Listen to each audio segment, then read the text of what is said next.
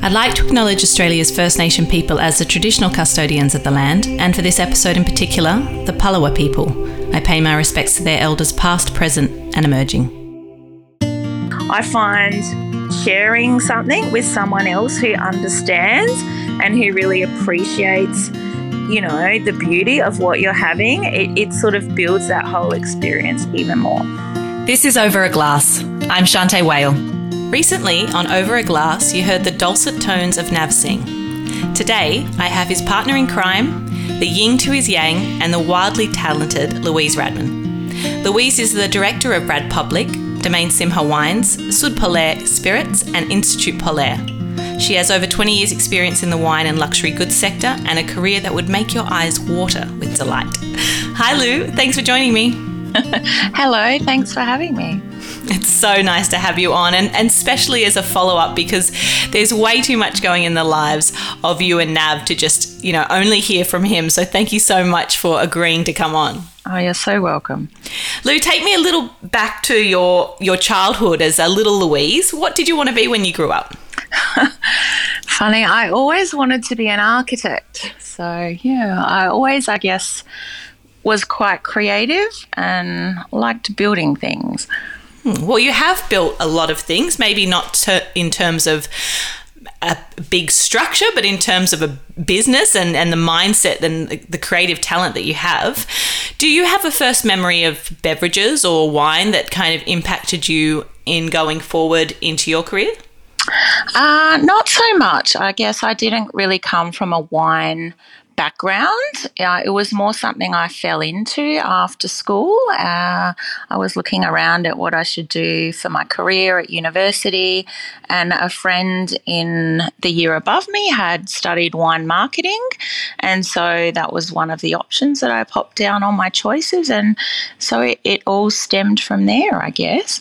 These days, there's so many avenues for people to develop their skills, and university is just one of those. Did you find, your bachelor degree in wine marketing useful to what you do today? I do find it helpful just to have that sound grounding that you do get in terms of having a university qualification, but I would say most of my practical knowledge that I use has been gained just throughout the many different jobs I've had in my career through, hospitality as well as, writing and doing so many tasting and things like that. So it's a combination of both. And along the way through your bachelor degree, was there a point where you kind of went, I'm marketing this product wine and it's kind of cool? Was there a moment where you realised that what you were doing had some perks? Quite early on, I would say, Shantae. I mean, it's such a wonderful community that we have built around wine. It's very social, it's very friendly. I find it to be very collaborative, and, a typical day when I might have been, say, sommelier at the Hyatt or something like that, we'd be invited to amazing places all around the world to view their incredible vineyards and sites, and you're going to dinners and eating at some of these amazing restaurants and seeing people whose other passion is food and things that are, always paired with wine. So you're always around people that are passionate and creative, and it's a good time. It definitely is. Walk me through how you kind of went about, after your degree finished at the University of Adelaide. What was the next step for you? I didn't really plan my career as such. It was more of a series of happenstances, I suppose you would say. So while I was studying, after a couple of years, I needed to do some work. So I started working at the Hyatt as a sommelier, and it's in my nature to go hard at everything I do. I can't sort of hold back. I have to go full force. And I guess I just tried my best to do whatever I could and achieve as much as I can. And, my passion was really rewarded by the GM who was there at the time, and I was promoted to buyer and manager. I was buying all of the wines for the hotel. Then I was doing all of the purchasing for everything, not just wine. And I did that for 7 years, and it was an amazing career. And I learned so much through hire and getting to travel to different hotels. I worked for a short time in Beijing. I got to visit other hotels all over the world and really understand a lot about wine while I was doing that. It was quite some time ago in Adelaide. I guess the Hyatt was sort of a leading light in terms of hospitality and food and beverage at that time, and I was quite young in my position, and also being a woman, it was a little bit unusual at that time, and so I started to get invited to judge at wine shows or, be present at different events and things like that. So I just started expanding out more and more in my career, and then I was asked to write, to contribute to a story about something. So I started freelance writing for the Advertiser in the first place. Then I went on to be the writer for the Adelaide magazine. So my career just sort of expanded outwards into all things wine related. I started working on developing course materials for Regency College at the time. So I worked on the curriculum for Swiss hotel schools, and it was sort of like everyone in the town who sort of, would come to me and ask, can you help us with this? Can you look at that? I started taking on some clients and looking at their wines and advising on marketing and branding. So it all just sort of grew from there. Man, you really, epitomize that person that kind of says yes to giving everything a go, because I think, back then, like you said, you had to forge your own way and find the avenues that worked for you, but you seem to have picked up and just taken the ball and rolled with it with everything you've done, which is amazing, because when I look at all the things you've achieved, it's so widespread. The net is huge, and you think kind of, how does somebody do all of that? But I think it has a lot to do with your attitude and also, obviously somebody that is, incredibly talented and capable. Yeah, it could be a downfall in a way, but I'm always looking for the next thing. I always want to do something new, something creative, and I just can't stop myself, really.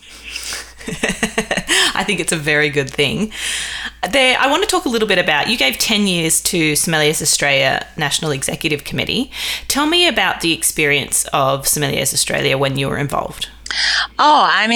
It was really in its infancy when I was there. I know Ben and Dan had got some things going in Melbourne and Sydney, and they were looking really to create a legitimately national organisation. So they gave me a call one day and said, look, we want to bring South Australia into the fold. Can you help? It was just from the grounds up. So we started doing, little tastings. There was about 8 to 10 of us, and we would just gather and, like the Exeter Hotel or different venues around the place at the time, and I would have brought together a bunch of different wines that we were excited about, older Rieslings or, things from Madeira or Burgundies or just whatever was floating everyone's boat, and things to get all of the young kids excited about wine and, just to further our own thirst for knowledge and our own drive. And I can't believe actually that I did all of that at that time. I guess you have a lot of energy when you're young, but so it started like that, and then from time to time I'd travel over to Sydney or Melbourne, and we started running educational events, and then the hookup with ASSI started so that we could start getting proper sommelier qualifications in Australia and that sort of thing. When I was a som, there wasn't a legitimate qualification in Australia that you could get to say, actually, yes, I'm accredited. So that was one of the driving factors behind Sommeliers Australia, was to legitimise careers in hospitality and for young people to see that the roles could be rewarding and rewarded as such. Today, we see a lot of sommeliers or budding hospitality professionals utilise things like Sommeliers Australia, but I don't always think we see as many people giving back to those bodies. I mean, Sommeliers Australia is a non-for-profit industry association. It's really the national body for Sommeliers Australia. Around the country, and I think it's wonderful that these were established, but it's wonderful to remember that they were established by people that just put in their time because they were willing. So, in terms of how it's run today, what's the benefit of people of getting involved and putting in their time? Oh, look, I think it's incredibly worthwhile, and it would be, I mean, it is supported by the wine industry quite well, but it really needs more. You have a few passionate individuals who are really driving the program, and it would be nice if more of the younger kids could be supported, financially to be able to undertake programs and to be able to increase the level of skill throughout Australia. I totally agree. And it does tend to be a handful of people when you say that. It's the same names all the time that are always doing the hard yards and putting in their extra hours outside of huge jobs. And and it's pretty unfair. So I have to say, a big shout out to Sommeliers Australia and what they do to support the industry. And you should get involved if you've got any kind of interest. Just ask what you can do or go to sommeliers.com.au and there's lots of information on there for you. So I thank you for talking about that, because I haven't kind of reached out to anyone to discuss that yet. And with your 10 years experience, I think that's the first time I met you was actually through something along those lines when I was, bright-eyed and bushy-tailed and had absolutely no idea what I was doing. So thank you for all the time you've put in. I also want to talk about the long-standing member of the Board of Directors of Wine Communicators of Australia. What role does and importance does an organisation like that have in Australia? Oh, look, I mean, I think basically it's promoting the professionalism of wine and people talking about wine, people writing about wine, people communicating in all different mediums about wine. So, it's incredibly helpful to the wine community in order to have people of that calibre who are brought up and who are, learning and telling the stories about people who are day to day in the job, on the vineyard, in the winery, creating things from their heart and their soul and their passion, and bringing that more directly to consumers. And they work so much with mentor programs and I think they really kind of break down all the different roles that there are. There's not just one or two. It's not a decision to be a sommelier or a winemaker. There are so many different facets that you can get involved in and utilize different skills. And I think they shine such a good light on that aspect of everything too, don't they? Oh, it's absolutely true. And there are just so many different mediums now. So there's many and many more diverse ways to communicate, which is fascinating and inspiring for the future. Of all the various experiences that you have had, was there one role that you think really shaped kind of your ethics and principles for kind of how you go about business when it came down to you opening your own businesses? Oh, it's interesting. I think probably my time at Hyatt, just because I was so young at the time, it was quite formative for me.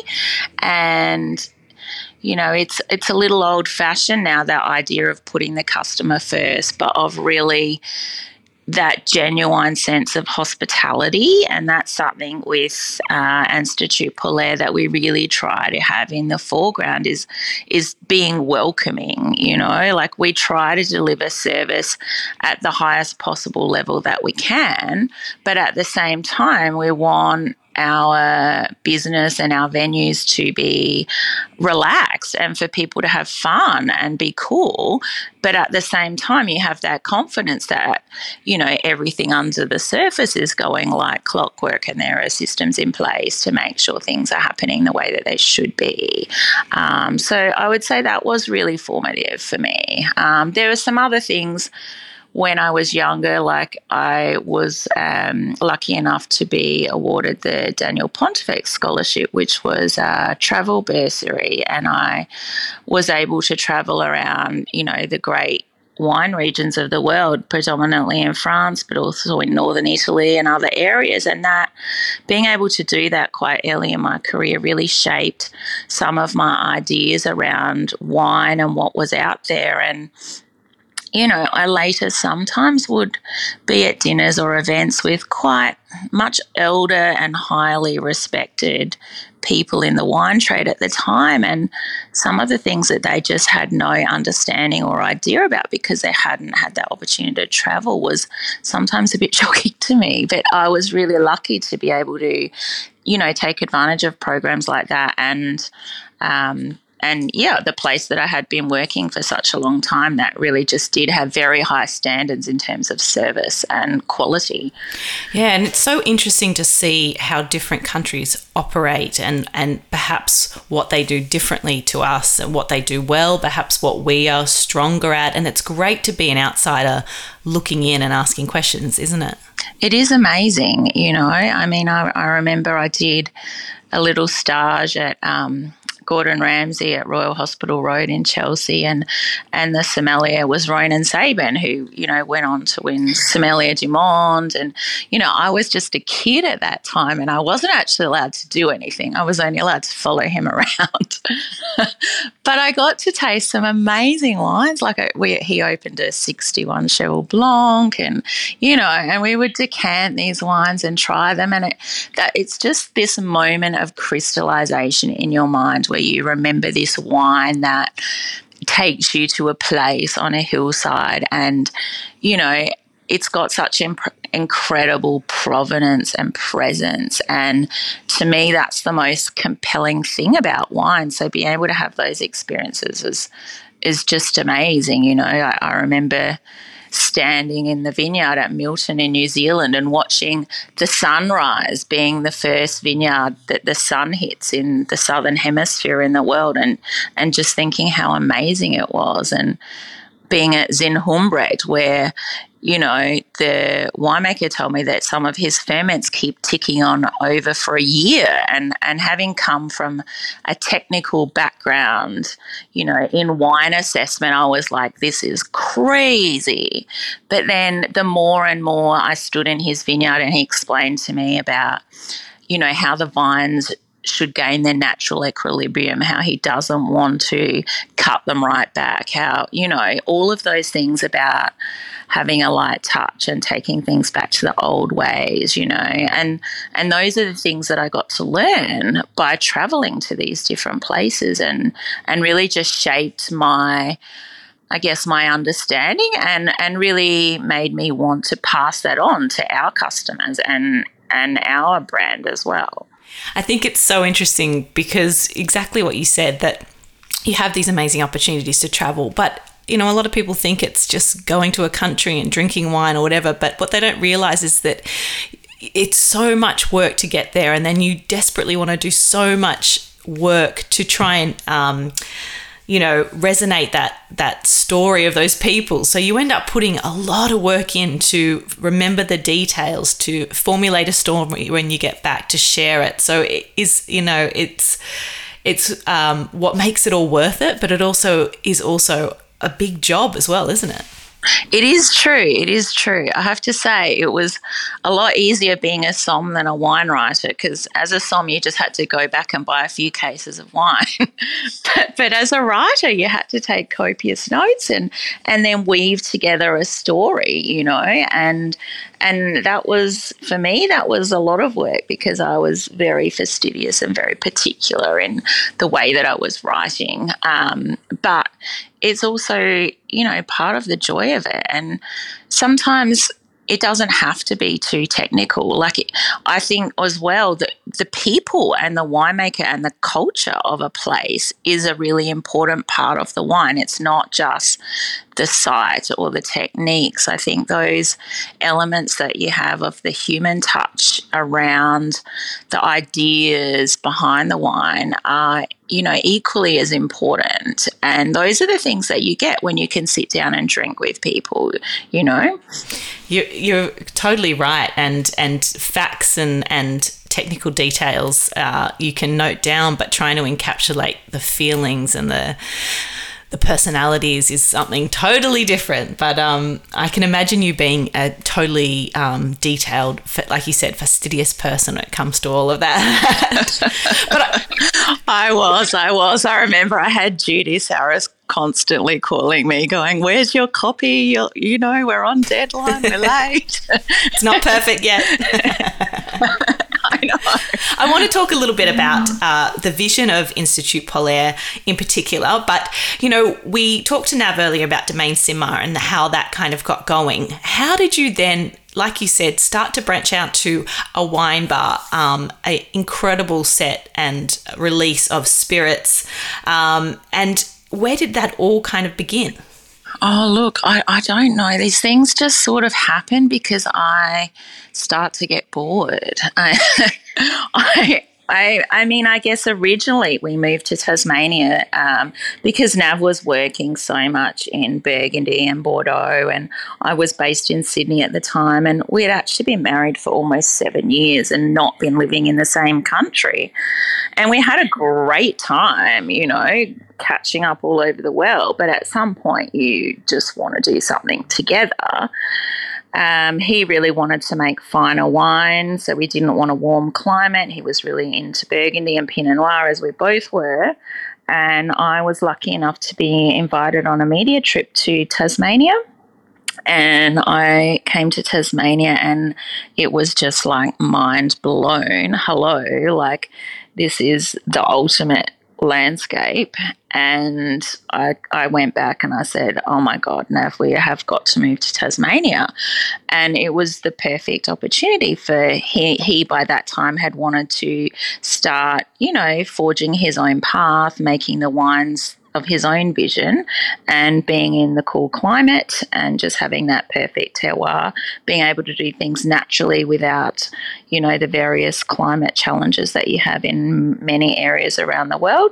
So we came here and just as is my natural want, I start looking around for more and more things to do. So I got started getting interested in spirits. There was a significant whiskey industry at the time, not nearly as big as it is now, but it was really interesting to me. And, I had started Sommeliers Australia down here as well. We were doing tastings. I was seeing a lot of spirits come through, and I just started to get excited about the idea of gin. And I thought, there was the regular bigger brands that you get all over the world, but there wasn't so much of that artisan culture that we have now that's really exploded. And I was like, I think we can do this. So I went out, and having tasted hundreds of wines and spirits over the last 5 or 6 years, I just had a natural affinity for it. And we started off Sud Polaire, and the idea was South Pole and embracing that heritage that Tasmania has as a gateway to Antarctica. The reason being that we had moved here for the cool climate, so we really wanted to celebrate that fact about Tasmania. And I similarly wanted to make a style of spirit that was very pure, very clean, very pristine. I'm a purist at heart, so that link with that Antarctic environment was, interesting and aspirational for me. So we started Sud Polaire around that story, I guess. And then in thinking, a lot of gins are called London Dry, and I was like, well, why should it be London Dry? That's not really appropriate for us. And so we called our Sud Polaire Antarctic Dry because Antarctica is the coldest, windiest, driest place on earth. So we thought that was very fitting, and we now have a signature drink called the Sud Polaire Antarctic Dry Martini. So if you come to Tasmania, you have to come and try it. But we started making spirits, and that went on for a couple of years. And then we had all of these spirits. We had bitters, we had wine, and we didn't really have a place to showcase them. So that's when we opened Institut Polaire. Again, the idea being celebrating that cooler climate, being able to showcase, all of the wares that we had made in an area that was pretty centrally located in just near the waterfront that people could access. But it was also important to me to be able to have a genuinely good wine list that did reflect, our vision and our passion from wines all over the world and not just our own product. So I think that's something that I'm most proud of with Institut Polaire, that we really do have quite a singular vision. And it's an award-winning wine list that has, just been thrown into the spotlight. What's the importance of, supporting kind of Tasmania's economy and serving wines from Tasmania? Oh, thank you. Well, I think it's always important to support local. A lot of what we do is based around, really small local growers and producers, and it's just what's best, If you look at food culture all over the world, it's the things that you find locally that are freshest, that are in season, that are, some of them things that you haven't seen before, like, Tasmanian pepperberry or kombu that we're using in our spirits and things like that. And to me, it's just part of building community and building, relationships. And if people come to Tasmania, those are the things also that they're interested in experiencing. So why wouldn't we want to showcase that? I love that, because it is such an incredible community down there, and the support that you feel from your wine bar is really tangible. Just a note on the Sud Polaire Antarctic Dry Gin. The first time I tried that, I kind of described it as drinking an icicle, because it was so pure and so refreshing and clean, and clean was something I kept coming back to. I was like, yes, there's all these vapor infused botanicals and it's triple distilled, but it was like looking at a snowflake. It was so crystalline, and I was like, man, if that is not the most refreshing gin martini you're ever going to have, and now you have, you've got the crew gin, the saffron gin, you've got your rare cask gin, and you've got a whiskey coming out. Is that right? That's right. I am just working on the packaging right now. So the whiskey has been happily in barrel for some years. I think I've mellowed a little bit over time. I'm a lot more organic in my approach to things these days. So it will be coming out this year.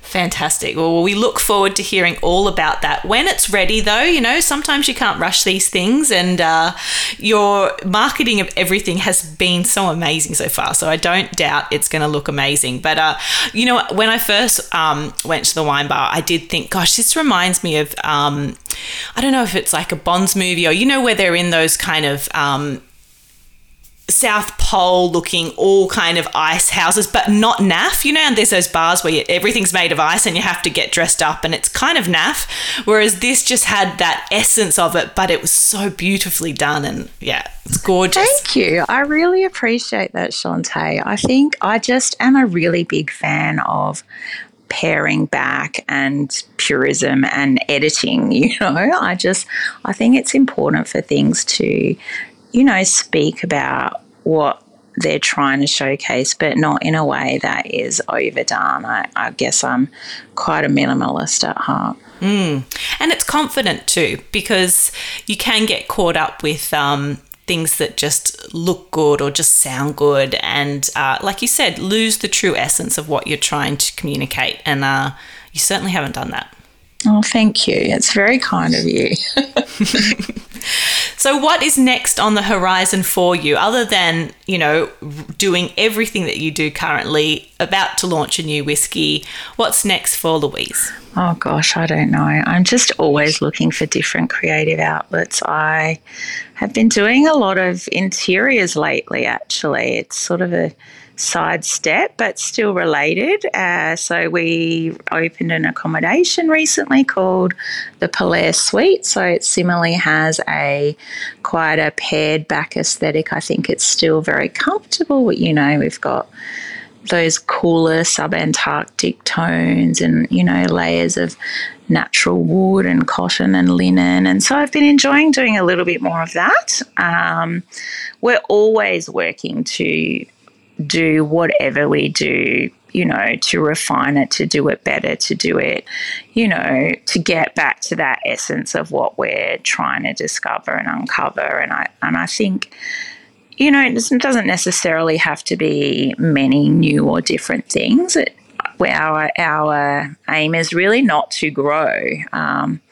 We're sold out of all of our wine right now, which, people say is not a bad problem to have, but it's also a little bit problematic. But, the idea is just to stay on the path of quality and things that interest us. And I think we're getting to that stage where, we come along to different things that we find interesting, and then we'll just dive into it. And, who knows?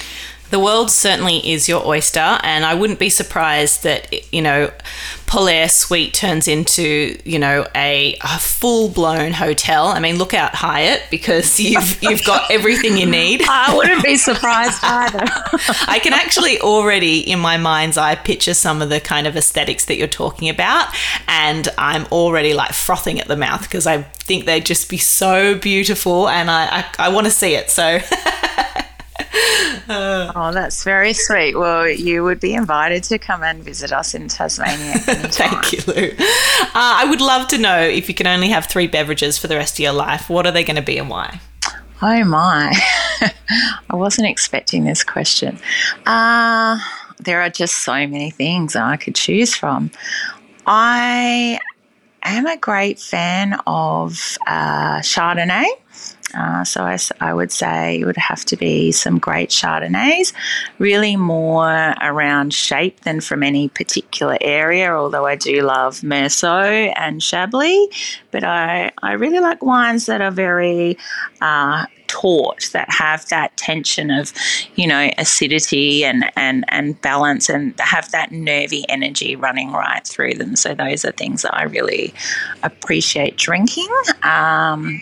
Sake is something I find really fascinating. The last few years prior to COVID, we sort of felt we'd done a lot of Europe, and we started going to Japan, and, you get a lot of the similar ways of describing and looking at and understanding sake and rice wines as you do in wine. So that's another thing that I find really fascinating. There's also a really burgeoning kind of product in terms of lots of smaller and young people coming into it, and also starting to make styles around the world as well. So I find that really interesting.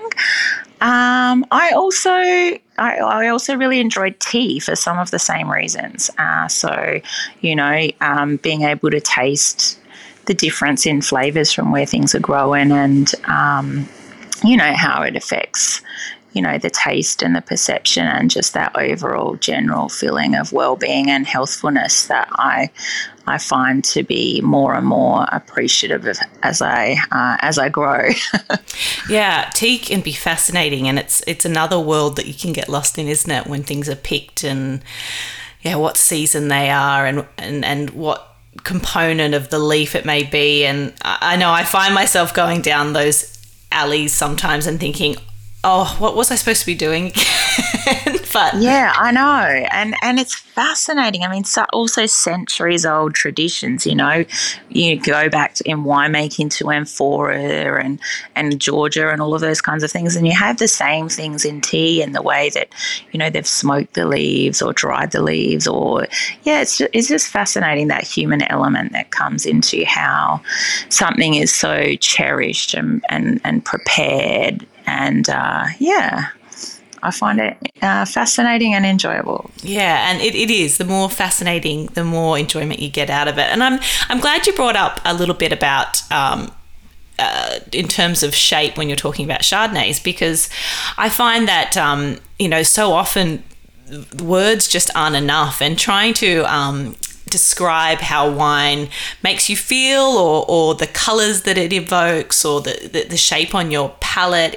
There's so many ways to be able to describe things, and a lot of people do feel and sense in shapes, and I think it's a really good analogy for being able to describe something. I got myself in trouble the other day talking about a sphericube, and someone said that's not a word, and I was like, well, it is. It's a cube, and it's in a kind of like a round and a cube shape, and then I thought, my goodness, it's just me that's completely nuts. No, that makes perfect sense to me.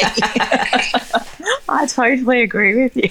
I guess the other thing I would say is that, sometimes the company that you drink in is also more important than what you're drinking. And it's that I find sharing something with someone else who understands and who really appreciates the beauty of what you're having, it sort of builds that whole experience even more. Yeah, I couldn't have put it better myself. That's exactly right. Lou, it's been awe-inspiring what you're doing, what you have done, and what you're yet to achieve. Thank you so much for sharing your time with me today. I've thoroughly loved it. Oh, thank you so much for your kind words, Shante, and you are amazing in your own right.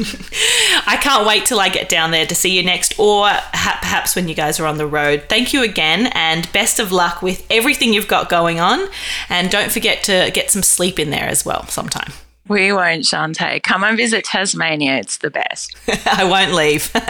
Cheers to you, Lou. Okay, bye. This is Over a Glass. I'm Shante Whale. Stay tuned for more stories from the world of wine and drinks. Listen in every Thursday on your podcast app. Follow us on Instagram at overaglasspod and contact us at overaglass@deepintheweeds.com.au.